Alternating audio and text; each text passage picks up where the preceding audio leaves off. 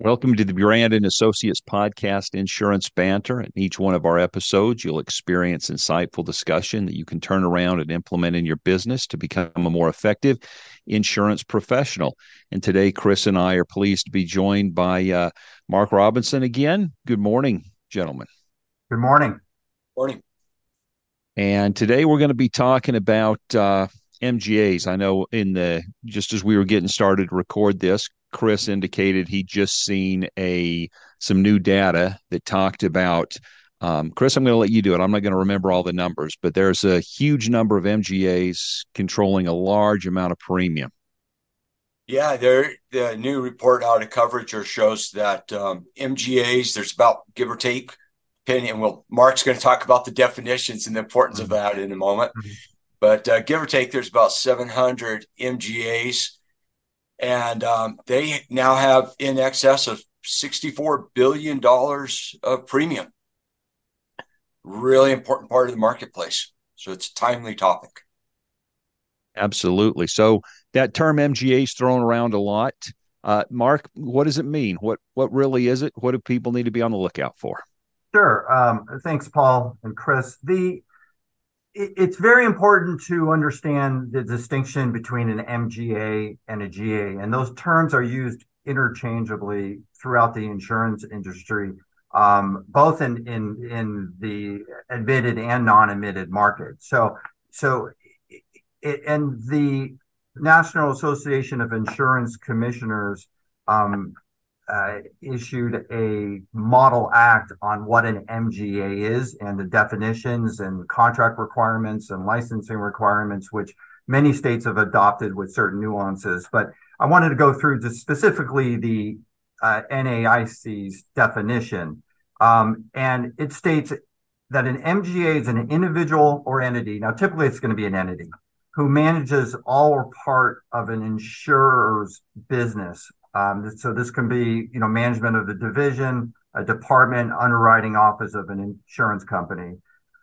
That's number one. Number two, acts as an agent for the insurer by performing the following functions. And this could be that individual entity as well as its affiliates performing these functions. And it doesn't matter whether you call yourself an agent, an MGA or GA, or whether you have the authority of the insurance company to provide these functions, you still would fall under the definition. So the first part of the definition is produce or underwrite gross written premium equal to more than 5% of the policyholder surplus of that insurance company as reported on their last annual statement or any quarterly statement. So again, it's producing 5% or more of the gross written premium of that particular carrier. So that's number one. And you either adjust or pay claims. The NAIC says an amount of 10,000 or more, but the states, I think New York's 25,000. It's state by state. Or you negotiate reinsurance on behalf of the insurance company. So those are the requirements. You're producing 5% or more, and then you are either adjusting claims or negotiating reinsurance. So there are times where you may be producing 5% or more of the business, but you're not handling the claims. The insurance company is responsible for the claims, and they handle it or they outsource it to their claims company that they work with. In that situation, you don't fall under the definition of an MGA. So it's very, very important to look at those elements. And now there are some nuances depending on states. And one state that has the biggest difference is Texas, where they will consider someone to be or an entity to be an MGA if it has a supervisory responsibility over a local agency or field operations of an insurance company, and ability to accept or process policies produced or sold by other agents. And there are exceptions, but basically, if that agent, there are exceptions for if you're licensed as a general agent or a surplus lines broker or what have you, you would still fall under this definition if you accept more than 50% of your total annual business or more than $500,000 in total annual business, whichever is less, measured by the premium volume. So Texas has a little bit of a nuance, and Texas also has an MGA license requirement. So that's the basic definition. There are exemptions. An employee of an insurance company is exempt. A U.S.-based manager of an alien insurance company, U.S. branch is exempt. An affiliated underwriting manager is exempt. And then also attorney in facts of reciprocal insurance or insurance exchanges are exempt. So basically, to recap, an agent manages the insurance, an MGA manages the insurance company's business, produces and underwrites a certain amount of the insurer's business, and either adjusts claims or negotiates reinsurance. Any questions on that? Otherwise, I want to jump into what the licensing and requirements are and obligations. So that, to me, that indicates that Mm-hmm. a very large proportion of the entities calling themselves MGAs are a long ways from meeting the definition of an MGA, because especially the startups, in no way whatsoever can control 5% of a carrier's premium.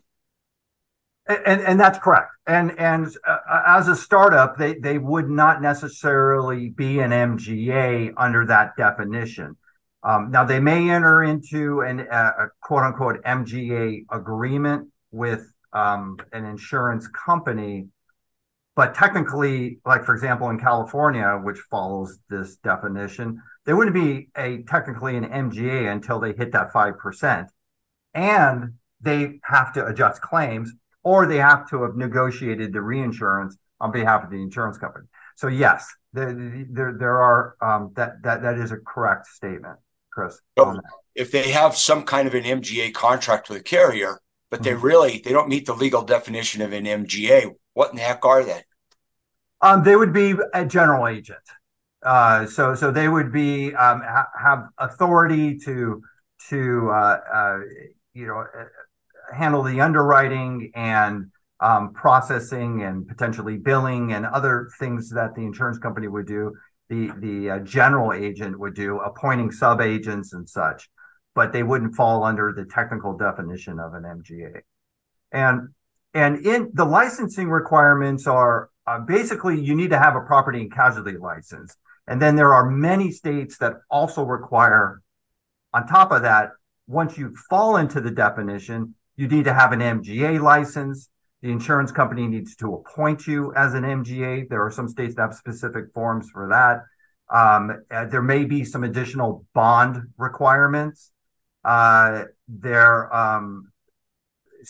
additional requirements. So it's important to know when you hit that level or when you all of a sudden become an MGA that you are properly licensed in the states and in compliance with the MGA statute, which every state has. They've all adopted it. And again, on the obligation side, there's the licensing compliance.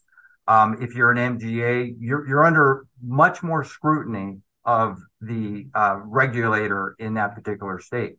In fact, the acts of an MGA are considered the acts of the insurance company, and you can be examined like a carrier. And that is right out of the NAIC statute. And that is also incorporated in the, not statute, but Model Act, and that's incorporated in the state statutes. So there's a lot of exposure to be an MGA. So it's important to understand the distinction. If they're really a GA and not an MGA, let's say you're a retail agent, what do you need to know to change things for the retail agent?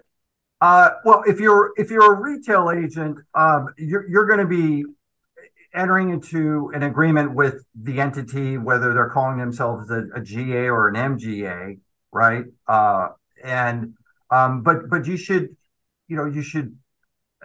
make sure they have the proper E&O insurance and insurance coverages, that they are licensed. There should be some due diligence done on the MGA, just as the MGA or GA is going to do due diligence on the retailer to make sure they're properly licensed and have the proper insurance. And the contract, which is the retail agency broker contract with the GA MGA, should be reviewed carefully to make sure it contains, the terms that are reasonable for the retailer, such as expiration rights, termination rights, how commissions can be changed, notice, all those issues. When we dive into those contracts, I think, Mark, Chris, and you made a good point of some of that due diligence, right? There's so much. My inbox is full of solicitations from MGAs, which is turning out they're not really MGAs, saying, hey, we can get you access to X, Y, and Z carrier in whichever market. And when you talk to them, there's just a lot of times this link, you quickly click through it, click accept on the contract, and you can be off to the races. And what we're trying to, I think, tell folks is that slow down at that point, make sure that they're licensed and make sure they've got E&O. And then from that point, really review those contracts, which you'll talk about. Anything else? I mean, they could probably take those 3 steps and be pretty safe entering into new relationships as a retail agent. Or if you're trying to start one of these organizations up, have that as part of your process to set yourself apart from what your competitors are doing. No, absolutely. And completely agree. And there really are, in the structure with MGAs, there's 3 agreements, right? You have the MGA contract with the insurance company. You're going to have the reinsurance agreement between the insurance company and the reinsurer, or potentially with the MGA as well, and then the retail agency brokerage agreement. So, just to go through these agreements, the MGA agreement, as you can imagine, contains appointment and duties of the MGA, such as what their authority is, what their capacity is, how much premium can they write with the carrier, and how much premium the reinsurer is going to authorize, binding. Are they handling claims? If so, it's going to have discussion on claims, on the reinsurance, et cetera. It's going to talk about premiums, handling of premiums, trust accounts, compensation of the MGA. There'll be a provision that deals with sub-agents or of the MGA and the requirements there. What insurance the MGA has to carrier, and then more standard terms, terms of the term and termination, indemnification, and other statutory requirements. So again, if you're technically an MGA, there is statutory language that the NAIC has in their Model Act that states have adopted that must be in these agreements. And again, these agreements are going to be provided by the insurance company. It's not like someone setting up an MGA is going to have to come up with the MGA agreement. The carrier is going to provide their form. And they're all fairly standard. I mean, you see the same type of forms out there just because of over the years. They've all have the same information in them. But they certainly, representing an MGA, you need counsel to review it and to look for issues that aren't fair to the MGA in the relationship with the carrier. So that's the MGA agreement, and then there's also a reinsurance agreement where, depending if it's typically going to be with the insurance company. However, if it's a situation where it's a fronting arrangement where the insurance company is basically loaning out their paper, so to speak, and it's 100% reinsured, then you're going to see, I've seen where the reinsurance, it's like a quota share reinsurance agreement where you have the insurance company, the reinsurer, and the MGA all within that contract as parties. And that document's going to again go over business reinsured to territory, line of business limits, the liability cap on the reinsurer, exclusions, claims, reporting requirements, et cetera. So that's another document that again needs to be negotiated by the MGA and the insurance company and reinsurer. And then the final agreement is the retail broker agent agreement between the retailer and the MGA.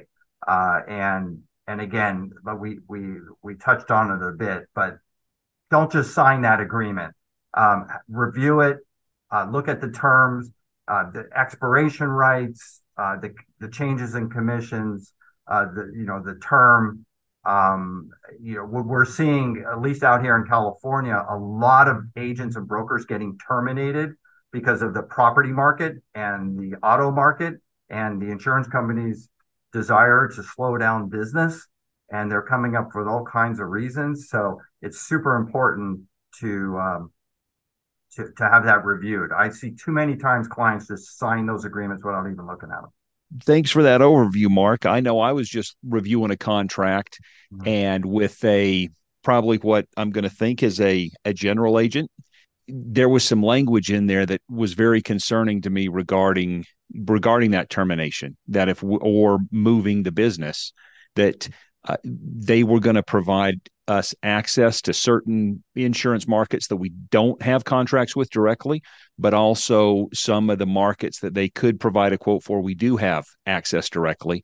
And in that language, my fear was that if somehow, we had a contract with carrier Y, and then they placed that piece of business with carrier Y, if we were ever going to move that business, we'd have to pay them 2 times the annual commission, is what that contract appeared to me to say.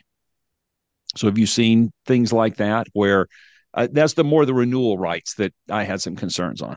Yeah, I mean, and that, that's interesting because in that situation, they're taking some type of almost ownership interest in the revenues or right to revenues if you decide to move it, or a hammer clause on that. And yeah, that's something that should be negotiated well before it's signed. And absolutely, those type of provisions I would be wary about. What I see a lot is on the expiration rights, and where those aren't negotiated, in the GA or the MGA or carrier has the right to solicit your customers or refer your customers to other agents to solicit. And absolutely, you don't want that. You want complete control over your expiration rights because that's the value that goes towards the value of your book in the event you want to sell it. You need to have clean title to that, and you don't want carriers and such being able to solicit those customers. And Chris, I'm sure you see that a lot in your valuations as you're reviewing contracts, how that can really impact someone's agency. Yeah, absolutely. I've seen several situations recently where the agency didn't own their expiration rights. Other aspect of it is the question is, do you own the data surrounding it, not just the expiration rights? Mm-hmm. And some of these MGAs, they own the data. Their contracts are pretty explicit. And I'm not sure what the value of an expiration is if you don't own the underlying data. It's a big problem. And especially one that I saw, they can take that data and then use it for alternative purposes, which is another problem. And a couple of regular standard admitted carriers have recently come out with addendums to their contracts. And they say very explicitly, you cannot use any of this data for any purposes other than the regular solicitation and servicing of insurance, as of insurance that we provide, not just insurance in general. So I think all of these contracts, when you put them all together, are getting pretty gnarly.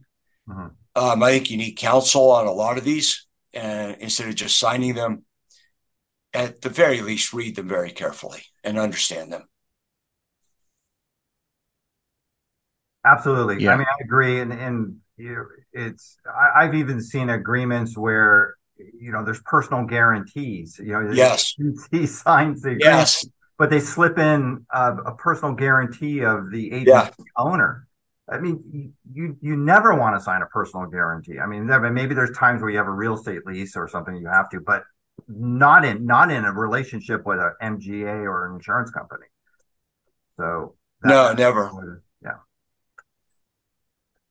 Wow. Well, this has been a great conversation. We've kind of touched the surface on it, and to kind of recap, right? The marketplace is changing dramatically. Carriers are using all kind of different ways to go to market. So you're going to have some MGAs, a lot of GAs. I think Mark says surplus lines brokers, and all these come with contracts that can be, they can vary quite a bit and have ways to get people into trouble. So, understand who it is you're signing up with, and then do your due diligence. And while you're doing that, make sure to engage some professionals, some good counsel. And we'll have everybody's contact information in the show notes so that you can get in touch with some folks that really know what they're doing. So with that, appreciate everybody listening.